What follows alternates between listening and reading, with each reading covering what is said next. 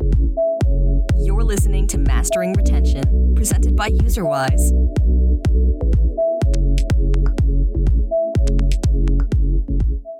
Hi, everyone. Welcome to today's episode of Mastering Retention. We have a really special, it's kind of a panel today. We've got two awesome guys. We've got Chris and Patrick, and we're going to be talking all about what is a gaming product team?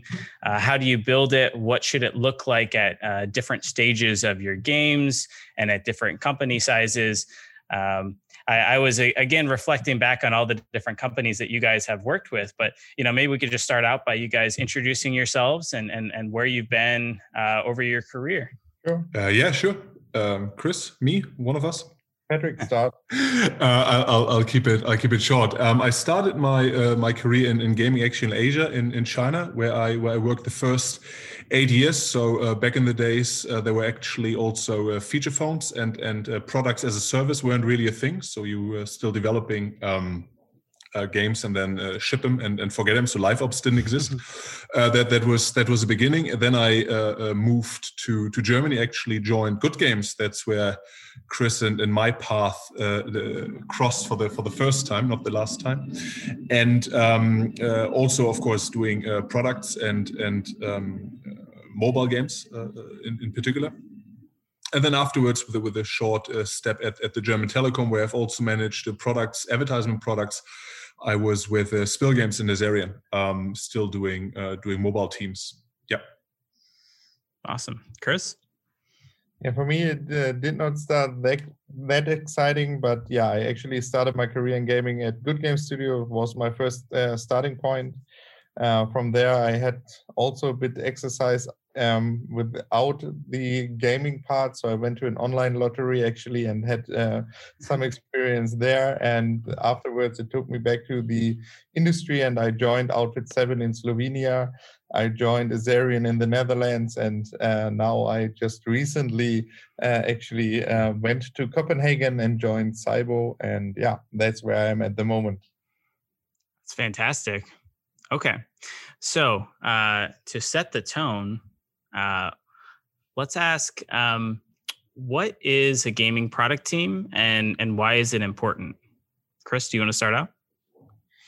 Yeah, sure. For me, the product team is obviously the core of each of the gaming studios that are out there, right? So it's in the end that part of the company that makes it possible to have the bills paid and make progress within the development of the company.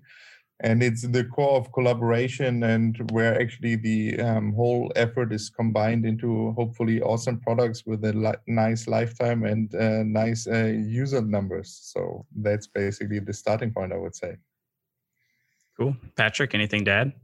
Yeah, I mean, obviously, Chris captured it quite nicely. I think usually a product team is indeed the team that has the customer in mind first and foremost, and is able to combine it with what the company needs, which usually is some sort of revenue or some sort of a positive feedback, whatever that is, and the team that actually is accountable and preferably as much responsible as well. So as an addition, yeah.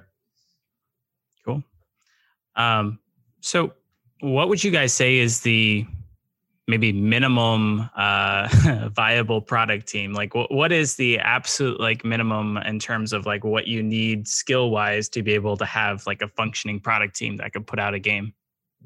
Yeah, maybe I can start there as well.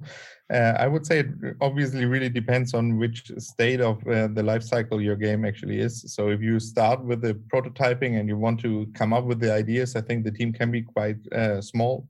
And you actually need to have a coder and somebody who's doing the design and the description of how the game should look like. And then you can iterate with this quite fast, depending on your art style and your aspect of this as well. If you grow, obviously you need some more people, where I would say in general, something that you learn from the Scrum school, if you want it that way, I think something around 7 to 10 people for a basic product. And then you can obviously scale with this into product teams, into feature teams, however you will see it. And then you can really see, depending on the size of your product, how much of this teams you actually need to be successful. Sure. when you say, a coder and then someone doing design, is that like a artist kind of a thing, or is that more of like a game designer of like how the different pieces should kind of function together, at a high level?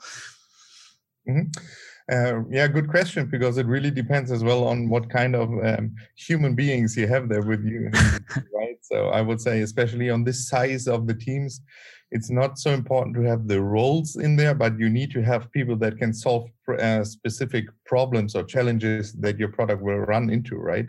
So if you have the people with the right attitude and the right mindset to, as Patrick mentioned, focus on what does the user want, how do you monetize, how could you scale the product, and I think it's not so much about the role description, but rather about the mindset. And then it can be really some good artist that has a bit the game design feeling as well. It can be a game designer who can also be a bit more T-shaped, right?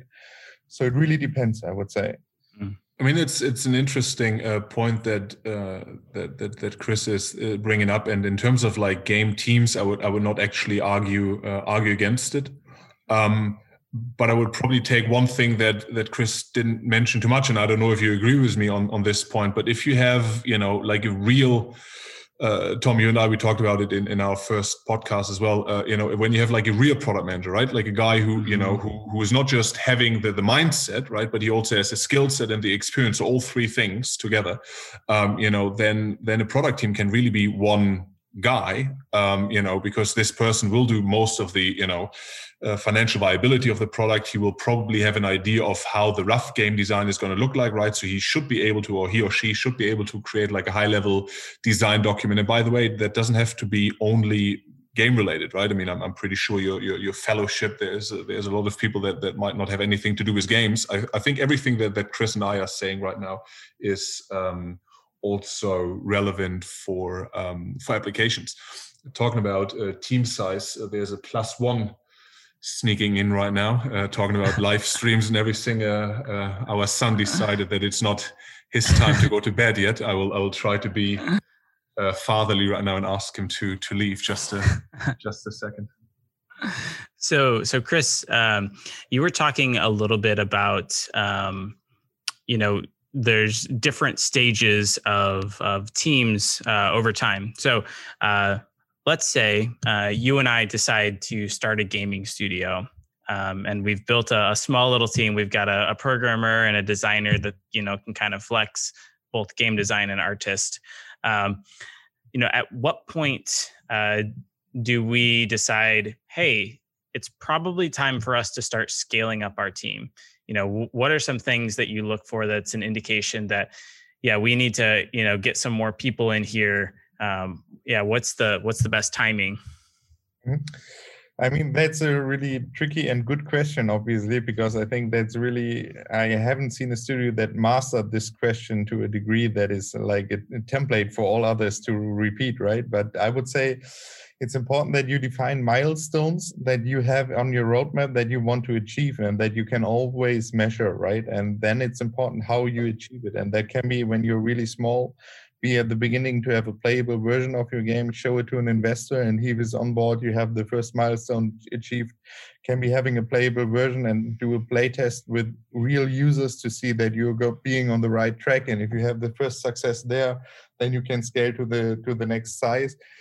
So I would really say it depends on the milestones and the roadmap that you have in mind for your product to actually grow. So, if that's a sufficient answer, because it's not a good answer, right? But as I said, I think that's a really tricky one to find out and to actually work with.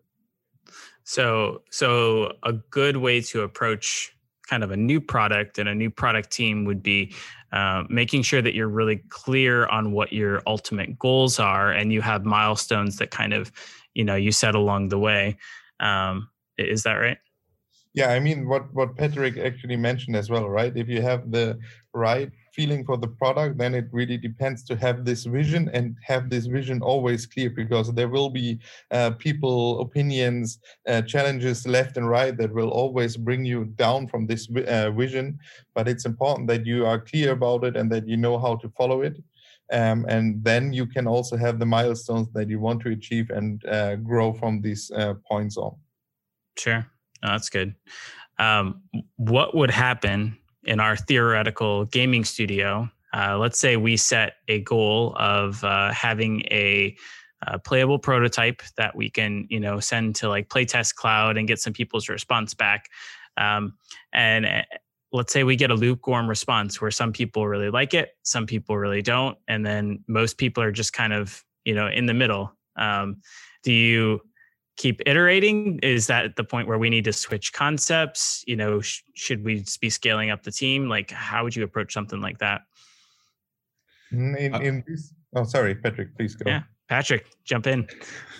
No, I would just be saying, I mean, in an ideal case, right, you have a good idea of what you want to achieve, right? So you already set a couple of benchmarks. And again, lukewarm response, of course, could be being somewhat okay with the game, but not ecstatic about it. And I think then it really depends. Is it a very innovative game, right? So do you still need to iterate on the target group? Do you still need to explain the point of the game a bit better, or are you basically copying another game where you would expect the user already to understand what this game is all about, right? So I think the importance is like, why do they not like the game? And that's, I think, one big criteria. And the second criteria, I would really check back with the team, right? Like, do they still have a backlog, right? Do they still have a confidence in their own product? And if they do, what is the amount of money that you're willing to invest into the team's confidence in themselves, right? And at that point, I think a lot of people will have to make decisions. It's difficult to say for us, and it will be very situational. But those two things, I think, would be two criteria to look into the decision making, whether or not to kill or continue. Yeah. And one topic that Patrick mentioned, I think, just to stress it out here one more time, is really know your audience, right? For whom are you doing this product? And then follow up with the vision, because it does not help if you have a great idea, but you have no idea who would play this game, because then you are, you will be blocked anyways. And in this regards, I think it's super important to always check this. And then if you do the playtest, see how much match do I have with my core audience or with my target audience. And then depending on their feedback, see if it makes sense to continue or not. Mm. And since this is a retention podcast, I mean, I think there's some KPIs that you should be more closely guarding than others, right? So let's say you created the MVP, the team likes it, the first numbers, whatever those are somewhat respectable, and then you get a somewhat lukewarm response. What does it mean, right? Is it lukewarm in terms of, are users not coming back, or are they coming back and not paying? If they're coming back, if you have a certain retention threshold, Chris, I don't know, would you say 30? I mean, 25, yeah. If it's everything above 30 would give me a better feeling, and everything above 40, I think would be good. I would not really care too much about monetization, because most of the time, of course, when retention is there, monetization will follow, but also monetization usually takes more time to develop, and most people will try to go to like a releasable state sooner, and they will usually say, well, we focus on tech first, retention second, and then monetization third. So again, I would also keep that in mind. What KPI are you going to be looking into? Yeah, that's great. Chris, one question for you. You've mentioned a couple times the importance of knowing your audience. For folks that are maybe new to product, or maybe not new, or new to research and understanding, what would you say is the best way to get to know my audience? Like, let's say we decide our new studio is going to, take on the match 3s of the world. How do I figure out who that audience is, what their likes? How do I get to know them? What would be your, best recommendation there? Yeah, first of all, you have different ways, obviously, to approach this topic. First of all, there are some tools out there that makes your life a bit easier, because you can actually check the demographics, something like any other kind of these tools. You have the possibility to actually check other games out there, check the Facebook pages, see how players interact with this one. Obviously, you have the chance, if you have a hypothesis about it, go out and talk to people, give them something to play, and check if that's the audience. And with this, you can narrow down any time to really have your I don't want to say personas because that has at the moment a bit bad vibes. I have the feeling within some companies and in industries, but that's, I think, a good way to nail down from all the potential players to that's really the audience that I would like to achieve and get into my game. That's really great. Okay, well, let's assume that we've gotten our tech down and our players are actually, retaining well. They're liking the game. What would be like the next step in terms of scaling the gaming team? Like, who are the next kind of essential people that we should have on the team? Beyond our programmer and our designer. Good point. I mean, we have experimented with something called a green light process. I think many people call it different names. Essentially, what it is, it's a step-by-step approach to try to minimize the chance of failure. I intentionally don't say increase the chance of success, but actually limit the chance of failure by just making sure that you follow the playbook. And since you asked about the team, I will focus on the answer towards the team. I think once you're at this stage, you should get a couple of other stakeholders within your company, right? So that I think the marketing team is a pretty good next step to get involved, to get the predictions on the CPI. They will certainly chip in on their ideas of what the target audience persona or so is. So you would get a more rounded vision as well. Assuming that Azo and the others are, well, either they're already part of the marketing team or not. If they're not, then get them involved. And of course the actual development team that is probably very engaged in tweaking soft launch KPIs, because I would assume that that's probably still your number one topic to fix, right? Cool. Chris, anything to add to that? No, just on the game side itself, I would also say it really depends, as Patrick mentioned, what is your backlog saying, right? How many ideas do you have? What is the requirements? And then also to obviously check the cost-benefit approach to see like what actually makes sense. How much effort do we put into something? And then see, do we maybe need more artists? Do we maybe need to have more coders because we really have some ideas that we believe in that could be ROI positive quite fast? So then obviously it makes also sense to scale a bit more in this direction. Actually, as Patrick also mentioned, to adjust to what you see with the first metrics that you get from whatever kind of soft launch, tech launch, or however you will call it, so that you work with the numbers and see how you can increase them. So if you're working with a backlog, I mean, my experience is I can have a lot of ideas for any product that I'm working on. But I would say that very few of my ideas are actually, good and should be pursued. So, if you're looking at your backlog, have you guys encountered any ways to better assess, like, okay, this feature is likely to actually improve what I'm working on right now, which is, let's say, retention. And what is the chance that it's going to do that? And, how long is this feature going to take? Like, how do you guys actually weigh that to figure out, like, which of these features is worth expanding on, or maybe even growing the team to be able to take on? Let me take it, Patrick? Yes, I would love to give you a top 10 list of features that everybody can copy and put in the game, and it will solve all their problems. I would, if I would have them. But trying to answer that question, if you have a couple of best practices, or if you develop a game, usually you have market leaders that you benchmark yourself against, and usually those market leaders have a set of features that by that time I'm pretty sure you yourself and your team already know, right? That you should just have in the game, right? So like, the minimum viable copy of whatever your competitors is creating.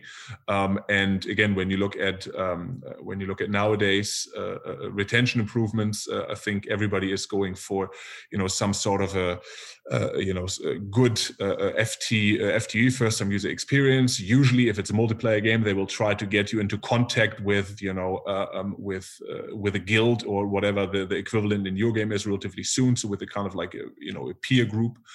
They have, I think, a buddy system in a couple of games now. Obviously, the conversion points where they feed you with the average starter pack, for example, and making sure that you in the very first minutes understand what the game is all about. So I think if you have those things, on your list, then you still have a viable background if people are fishing, right? Or if something is happening that they're looking for silver bullets, right? Oh, we're doing this thing and then we're doing, retention 10 percentage points increase, right? So from 20 to 30%, right? If you're at that point, I think you have trouble. But if you have a reasonable thing of saying, hey, our competitor is doing this, we don't do this yet, we expect like a 2-3% increase from the baseline, and you have a product owner or a product team that has a track record either in your company or has done it in the past, or if no track record, have a real sense of ownership, and that they will do whatever it takes to get it done. I think you should keep investing. Again, in the other case, you should certainly double check the money that's being spent on those kind of Hail Marys. Mm. So maybe to clarify, if I've got a game that is in soft launch, the first, maybe most important thing that I should be looking at is just, players' interaction with the core loop and their desire to come back and play the game. And in the sense of, is this game fun? And if it meets whatever that minimal threshold is, probably looking at comparable metrics in the industry, right? Then I can look at, okay, what are the other features that other games in my genre have that my players are going to expect, and maybe consider building those out for soft launch. Because kind of the question in the back of my mind is, how essential is something like a daily reward calendar? Like, is that really going to have a meaningful impact in the game? And is it worth it to build that out just because all the other games have something like that? Yeah, to jump in there, what I just wanted to add, because that can be maybe the next discussion point, because I really like the wording of fun, right? Like, what does it really mean, and what is the metric behind it, and how do you measure it? And so we can spend, I guess, even maybe another talk about just this concept. But to add there, I really think it depends on what is in the game. So I think if you're having a core game, then the influence of something like a daily lock-in bonus will be something else. And then if you have a hyper-casual game where you would not expect that the guys are returning to your game for so long anyways. So I would really see it depends on the audience, and it depends on how good it's embedded as well, right? Because none of this feature per se is a template of success, but if it combined in the right order and in the right way, then it adds value to the user, and then it makes sense to have it and present to your audience to interact with it. That's just my sense on it. And that's where the game designer comes in to pull it all together into a seamless experience, right? Yeah, especially when we are also talking about fun, right? There where the game designer is coming in there. No, that's always, through all my companies, I would say, where I ever joined, this was always a bit the discussion between product on the one side and design on the other side, right? Like, the one is just focusing on monetization, the other is just focusing on fun, again, whatever this means, and to find a good sweet spot there and have a good collaboration, because you can just monetize your game when the players also have some kind of fun. I know you could also argue a bit differently, but I would say in most of the cases you're right with this one, and then have the different disciplines working according to it together. I think that's the best approach for your game. And maybe the absence of a clear strategy is also a great answer for many of the people in the audience. Why? Maybe we should have done that in the beginning. We talked a bit about the companies that Chris and I worked for. For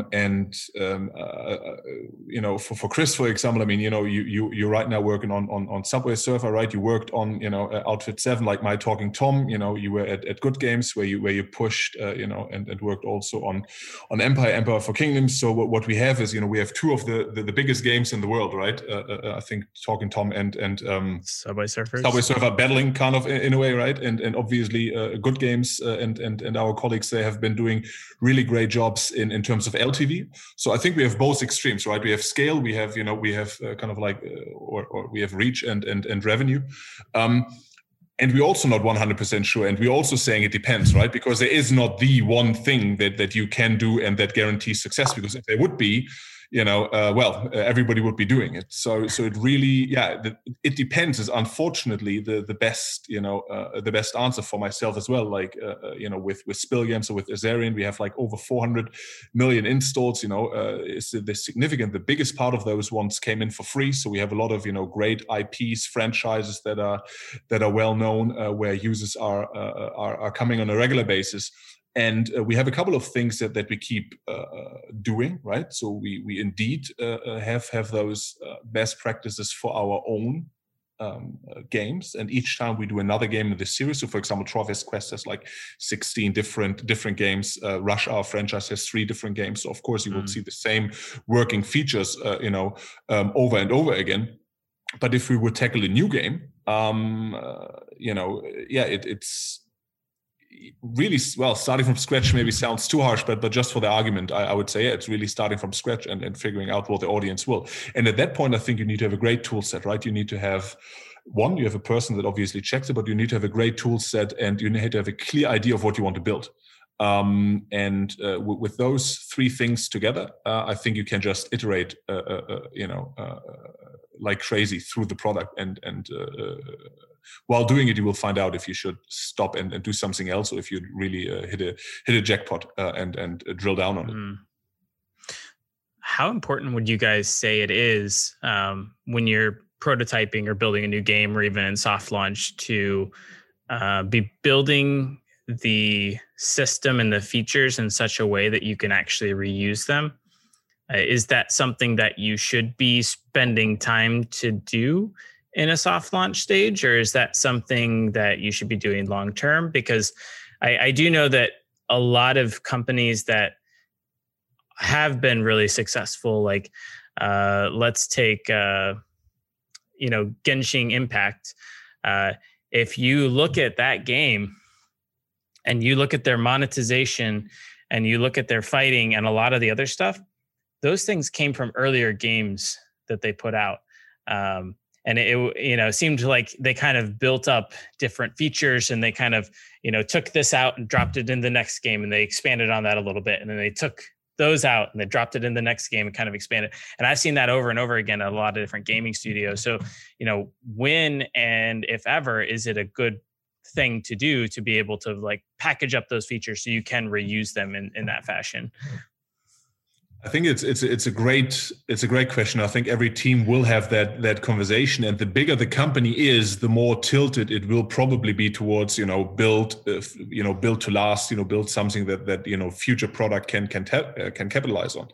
And I had one example in a company that I worked for where we did a match 3 game, where the logic would have been not just to do one match 3 game, but to do multiple match 3 games. And the first one should have been the prototype, where you would kind of create a minimum viable product, you would see, the KPIs, and if the company is actually able to pull it off.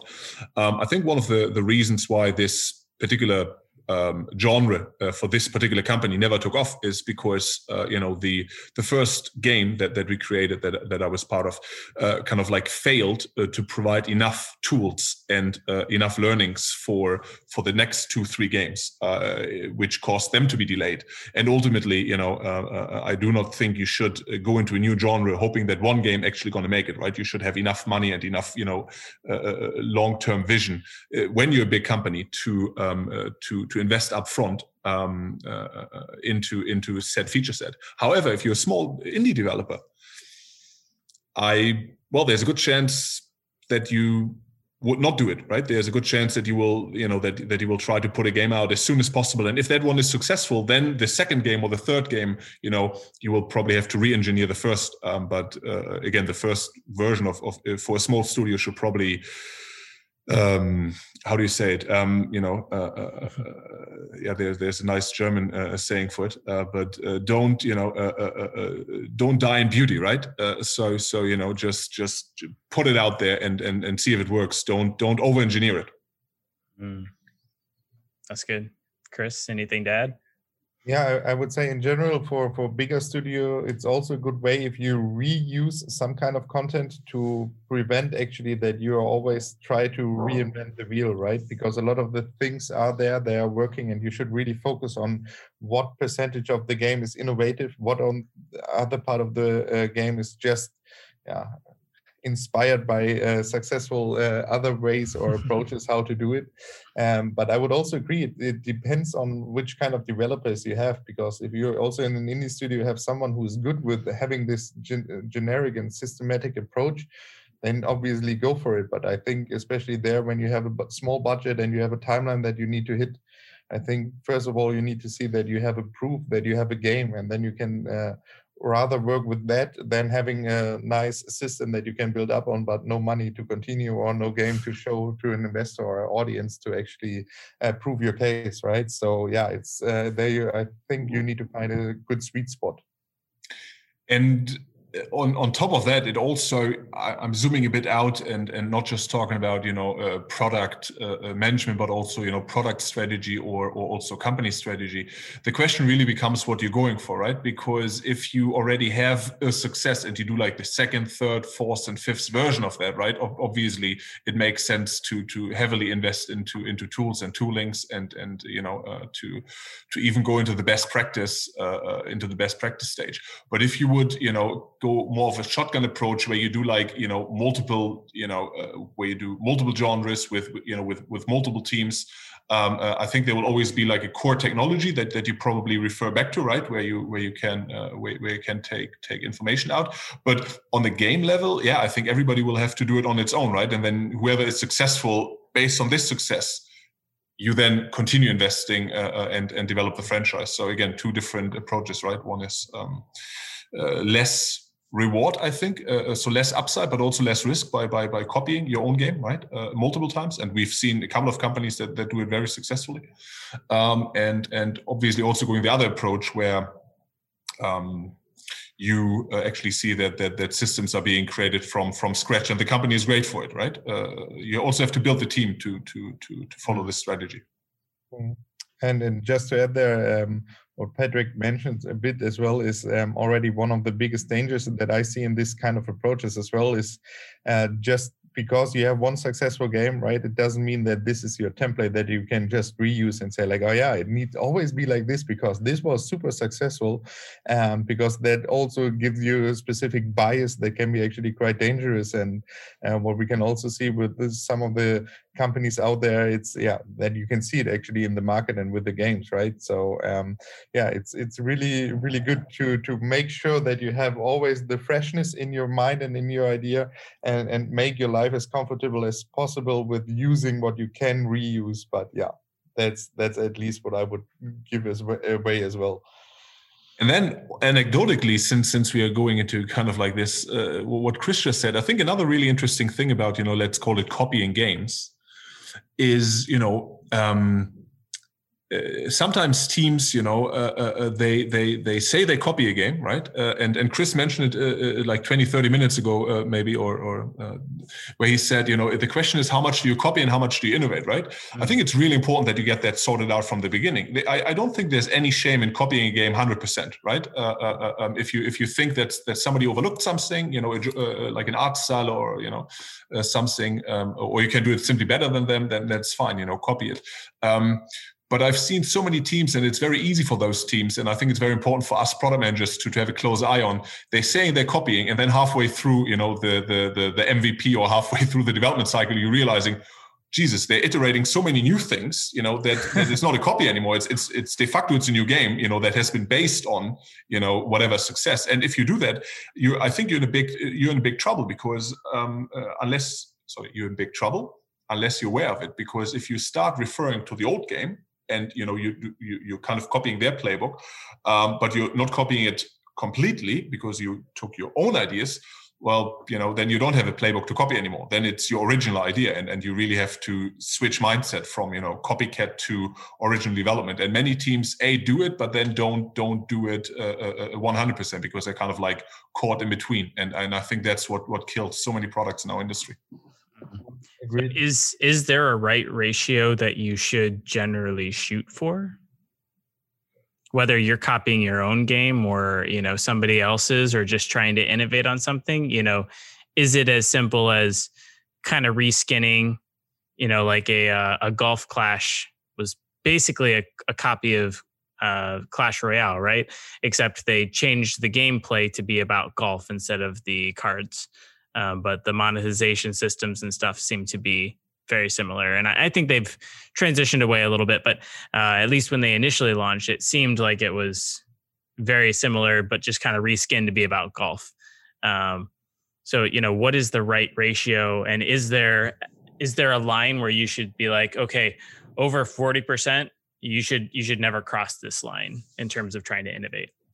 I think depending on the company you are, right? Like indies, for example, and God bless them, because they really are great for our industry, and they are so important for the innovation that bigger companies usually don't go for. Some do, but most don't.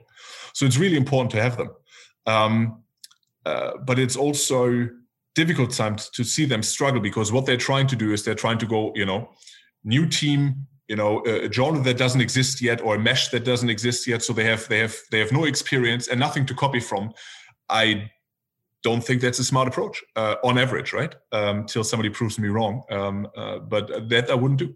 On the other hand, it's also really important to understand that many companies in our industry, I don't think they are able to create things from scratch. So I think most companies should go for 50, 60, maybe 60%, 60, 70% copy, and 30% of whatever their own secret sources. And that will give us wide spectrum of awesome games. Huh? Don't get me wrong. It's not going to be like Clash of Clans 1, 2, 3. Just one guy has a red head and the other one has a blue head.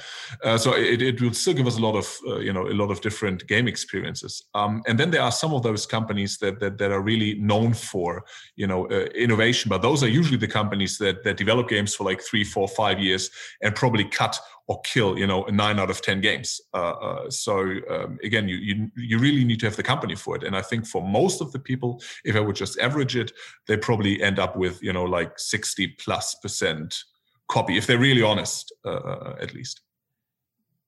Yeah, and in addition to that, I mean, there are a lot of great articles on LinkedIn and other sources as well that exactly address this topic, because it's a difficult answer to find. And I think it comes a bit down to product management and vision, right? The answer is, why do you want to do the change? Just to have a mix there and say it's whatever, as Patrick mentioned, 70-30, because that's our standard. It does not really help, right? You need to see what is my core that needs to function, and what is the part of where I believe that the innovation will add us, because it gives us a new niche, it gives us a new audience, it's a bit more accessible for our audience.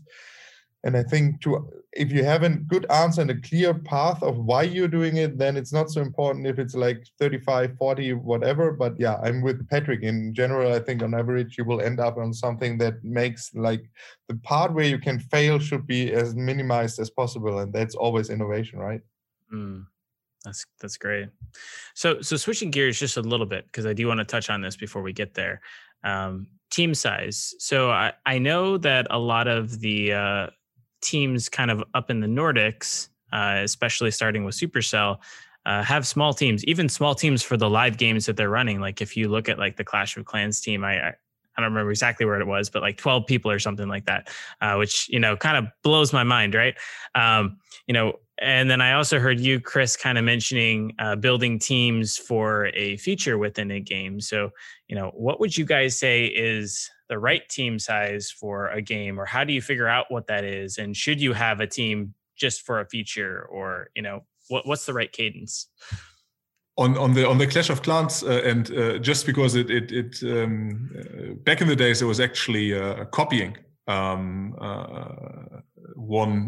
the Clash of Clans game with one of our teams, and it was bigger. I think it was 20-ish people. And then the topic came up with management. It was like, hey, why is your team 20 people, right? The guys from Supercell are doing it with 12, and their game looks much better. Fair argument. So I did some research, but that's already 2012 or so, or 2013. And so I did some research, and yeah, of course, the Clash of Clans or the Supercell team was small, but they knew each other already from, they all had like 10 plus years of experience, super awesome, people with a track record. They have been working together at Digital Chocolate. So yeah, it's a small team, but it's a team that really knows what they're doing. And I think people need to be realistic about it. I think it's great as a manager to, put it out there, to kind of like, push your team to do better. And I also agree that 20 people in hindsight was too much. So I agree on this as well. But I also think it's really important to understand, two things. A, when the team starts, it might have been, 12 people, but really successful games, a year from this, they're not 12 people anymore, right? They usually grow. Even Supercell at that point, will have grown significantly. And I think that just proves that you should start small with, the smallest team in a way possible. And work on milestones, and the more milestones you check, the bigger the team should become. And you should hold the team responsible for it and saying, guys, you need more people. Yeah, deliver the numbers first, and if you're then in a luxury situation, thinking about bigger companies, because again, Spill Games was bigger, Azerion is bigger, so I talk a bit for bigger companies now, not for the 20 people indie, but maybe like for the 300 plus company now. I think it's awesome if you have 2, 3, 4, 5, 6 different teams, awesome teams, where you as a manager basically have a budget available, and you can allocate those budgets to the different teams, not really micromanage them, because they will be able to do that themselves.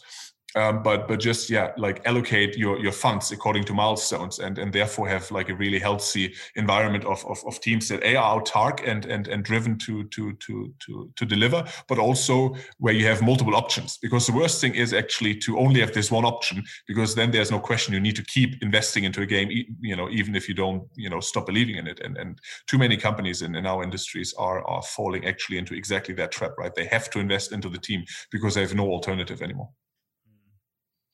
Yeah, to add there, I really believe as well that it depends on, first of all, the people that you have available, so your resource pool, and second of all, and that comes next, the processes that you have, right? So depending on how good you collaborate and how you get your work done, I think it's not so much about the question how many people you have in the team, but what kind of people you have in the team. And then it really depends on what is your what are the requirements from business side, from update side? What do you want to have? Are you a live game? Are you a prototype game? So then it really depends on what you have there. But I also believe, and I mean, you can read about it as well, the smaller the team is, the easier it is to collaborate and have a common and shared vision and achieve the goals as one team, right? So, and in this regards, I would say it really depends where you are in the life cycle. I mean, if you ask the question in another way, right? What would be a team that I would start my own company with, right? I think if we ourselves are, I think, reasonably good product managers, so let's assume that's already a given, right? If I would take, one good, artist that is able to do, a number of different art, doesn't have to be the perfect artist in any given area, but just have a broad approach to art. So if you have one artist, with a bit of technical background and, kind of like two, developer, one who, two to focus on the front end, and one of those guys who has a bit of back end experience, that would be enough for me to actually start my own company and create an MVP within, like six something months. And of course you can add, more people later on. But if you want to have a rough idea, a good team could be this already. And again, for the first 1 or 2 stages of any greenlight process, where you just do the high-level game design document, honestly, I think one really good product owner should be able to do it. You don't need more. And if he needs more, then well, that's also an answer. Cool. That's great.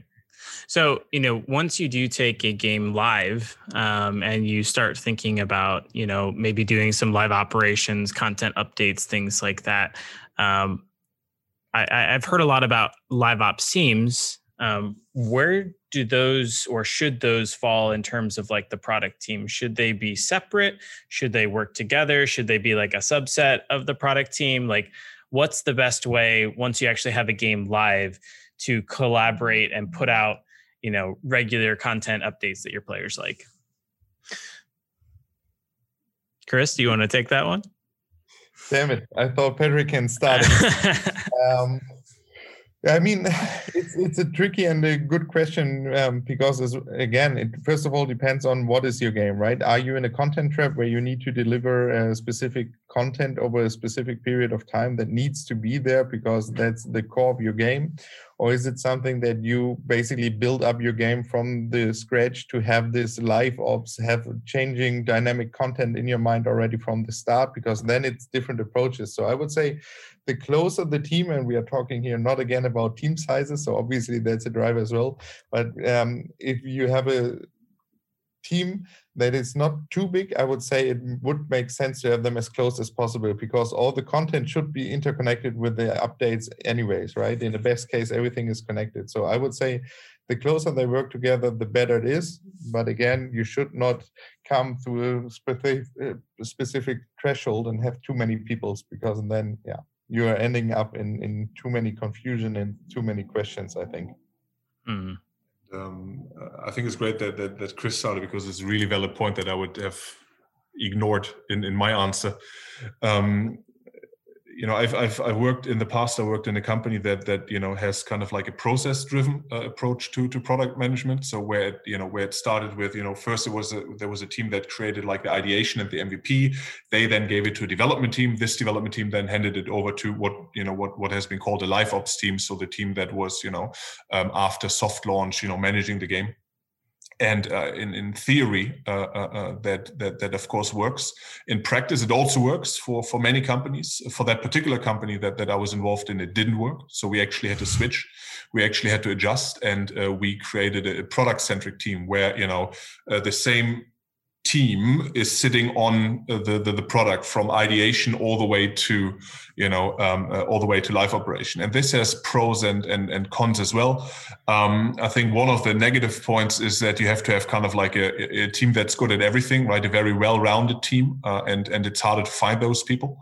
It's also more stress because they have to go through many transformative stages, but it really again depends on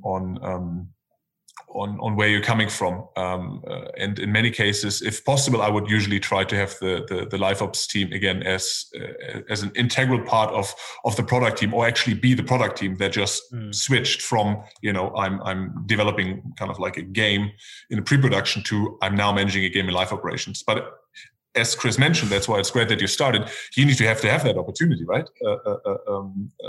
If you don't, then of course it doesn't make any sense. Yeah. And it's also interesting, since you're mentioning it, what is the live team, right? Because I think we have different concepts here at the moment in mind. So what you're referring is actually like having one team developing the game, then the other is taking care when it's live to grow the game.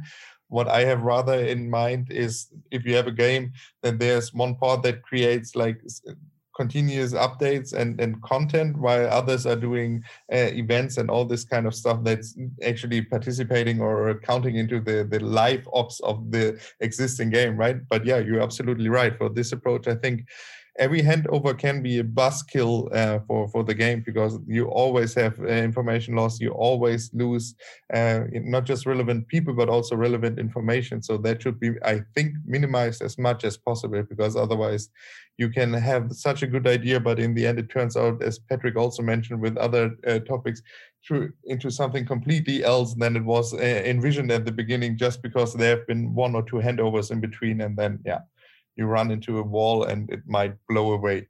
So, and one thing that I like about Chris's approach to product management is, usually what you do, Chris, is you make sure that there's real nice pipeline where the game design and art and development content of a given feature is like 2-3 weeks done before actually the release of the game, right? So what you're usually trying to do is to again to have the development period done a couple of weeks before the game goes live, and then you have the other time to actually focus on tweaking and monitoring the features. And I think if you have that kind of like setup, you have this more holistic approach, right? It becomes a bit of like how do you call that?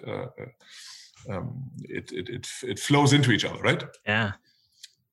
No, that's maybe fantastic. we need to show the video because I'm using so many hand gestures to try to explain. It weaves together. I love it. That's Indeed, great. yes.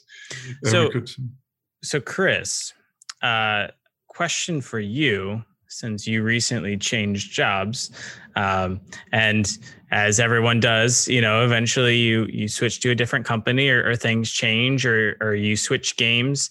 You recently came over and you're the director for Subway Surfers, right? Yes, exactly.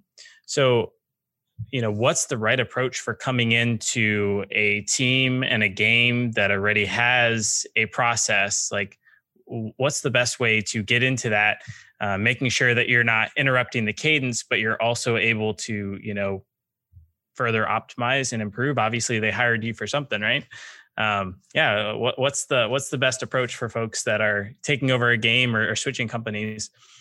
Yeah, since I'm in the middle of the process, I should be careful here with answering. But obviously, also with the past experience, I think it's super important to come into the processes, the game, the people, and understand why things are happening. And also ask this question a lot of time, like, why is this happening? Why are you doing it like this?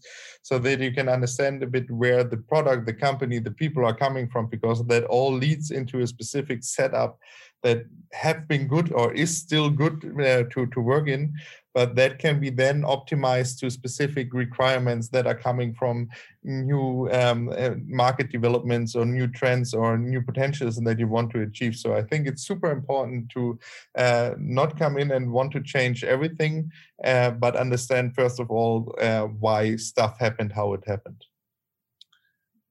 And just to be clear, the Chris's tactic is, I think, is a great one. I mean, 1-2 weeks after he joined the company, usually he pops up at some barbecues and movings and Christmas parties and all that stuff. So this guy is really down with the troops, all the way and really gets in depth view of the product, and that shows again how important it is to have somebody who is not just superficially interested, but really from the heart engaged with not just with the team but also with the product, right? So it's sounds easy, but there's a lot of work that Chris, for example, puts into exactly this approach to understand the why. And in addition to this, I would say what I like is I found it in a book. It's called the STARS framework, right? So I think that can help people to figure out, right, why are you being hired, right? That's Tom, you asked this question as well, right? Like why do they bring you in, right? So is it a team that's already successful and you just need to ensure continuous success? That's one way of doing things. Is it a turnaround case, right? Where the product is having significant difficulties or the team has significant difficulties? Is it a startup where you start a team from where you start a team from scratch, or is it a bit of a realignment that's necessary? So there's 4 or 5 theoretical situations any given team can be in, and I think you really have to understand, like Chris said, why you're there, what's the problem, and you have to adjust accordingly. And the more experience you have, the more different hats you can wear, right? There are some managers who can only do turnarounds. There's some managers who only can do realignments or continuous success. And again, the more experience you bring, the more confident you are, the more versatile are you going to be, and the more useful you're going to be for the company that hires you. That's great. So Patrick, I think we talked about this at one point, but really it's the idea that the more people know, the better they're able to act and be empowered. So, if I am an artist or a game designer and I understand whether I can do it or not, programming, or how difficult it's going to be, I could design something that's just going to take like weeks and weeks to implement. But if I know, I can make this small tweak and they can do that in like 5 minutes of dev, as well as understanding, the complete picture of the game, like the life cycle of the UA and how everything is tied together and stuff. How do you promote that type of culture and learning within your game team so that everyone really understands how all of what they're doing actually ties into the big picture? I think there are the way that you asked the question. I think there are two aspects that we could dive into. The first one is understanding the why. Why are we there? Why does the company exist? Why does the game exist? Why does the team exist? That's one thing, and then the other one is the technical understanding of let's use the example of a technical artist. We in another project we hired a technical artist who really understood how to bring art and the developers together. It saved us tremendous amounts of time and money just because this person was able to translate. So again, you have the kind of like why from a philosophical kind of point of view, and you have the why from it. I understand the workings of or the inner workings of a game. I think both are really important. I think for the first, the philosophical why, it's really the job of the product manager to iterate, to talk about it over and over again, to show people that whatever they do on a daily basis has an impact, right? Do reviews of updates, and give people the opportunity from the team to stand up in front of everybody and kind of like celebrate their small improvements that had a big impact. And for the second part, I do think you really need to be great at hiring or at promoting people that have some cross like some cross-professional knowledge, right? Those links between the teams. Could be a project managers. In many cases, it is a project manager that makes sure that people are informed about it. Could be even a tool sometimes, that you're utilizing. But I think again, mostly it comes down to people to be to care and also to know, right? To be good and to be engaged. I think those two things. Awesome. Well, I know we're about at time here, so I've got one more question for you guys, and I think it'll be a fun one. So I honestly never would have believed this until I actually experienced it and saw it. But marketing, user acquisition can have drastic impacts on like KPIs and stuff, depending on who they acquire, right? Which when you think about it, makes sense. But I kind of figured, you get every user in and you just kind of track and they all have the same LTVs and stuff. Well, that can be very different if you get different people that don't like the game as much. How connected do you guys think marketing and product should be in terms of like understanding the audience, understanding the KPIs, the LTVs of these users that you're doing, as well as like, features or events? Like, should that be incorporated into the marketing? What is the right working relationship of a marketing team and a product team to just have the best outcome in a game? Maybe I can start here. I would say in general, especially for this topic, I think it makes sense, and it's really important that the teams are really working close together. So I would say to have even somebody within the product team that comes from marketing, like product marketing manager or however you will call it, makes a lot of sense, because I think there are some overlaps. We already tackled this topic also a bit earlier, to understand really the audiences, to come up with a roadmap, to also get the featurings from the stores. All this is connected, and their content and marketing needs to go hand in hand, because I also know out of my experience, when companies do a lot on marketing side but are not connected to the game team, what it ends up is that you waste resources into some tools to get users into your game that are then not sticking. And that's, I think, the worst outcome that marketing can have, but also that the game team can have. And I think to be aligned there and to actually work on the same metrics and the same KPIs as the goal to improve is really important. So I think there should be a close sync in every measurement that both sides are doing. I agree. I think the overlap should be 100% or near 100%. I think those, if they're not already part of the team, because I also know some setups where the product owner is either in charge of, or works as a kind of like a double-headed spear together with the marketing guy. For exactly the same reason that Chris mentioned, and for the same reason that you just talked about. I think the thing that could kill the product the easiest way is when you have a great product but the wrong audience, or the wrong audience and a great product. 100%. I think it's an easy answer. The closer, the better. Awesome. Well, guys, this has been fantastic. So glad to have you. Hopefully we can do this again. Are there any other final thoughts related to games or gaming product teams that you guys would like to leave? I just wanted to say, thank you for having me, because for me, it's the first time doing such a format, and I'm really happy to finally also move out of the comfort zone. And I really like the talk, and I hope it was informative. So yeah, thanks. And as you mentioned, I would be happy to continue the discussion, because we already addressed some topics, and I don't want to bring fun again that we could discuss in a separate talk.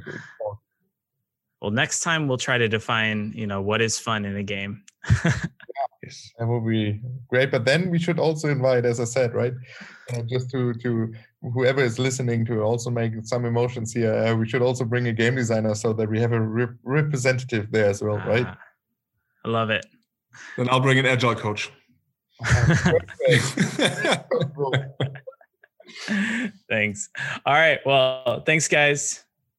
Thank you for having us. Tom, as always, a pleasure. Thanks a lot for having us. Thank you. Yep. Bye. Bye.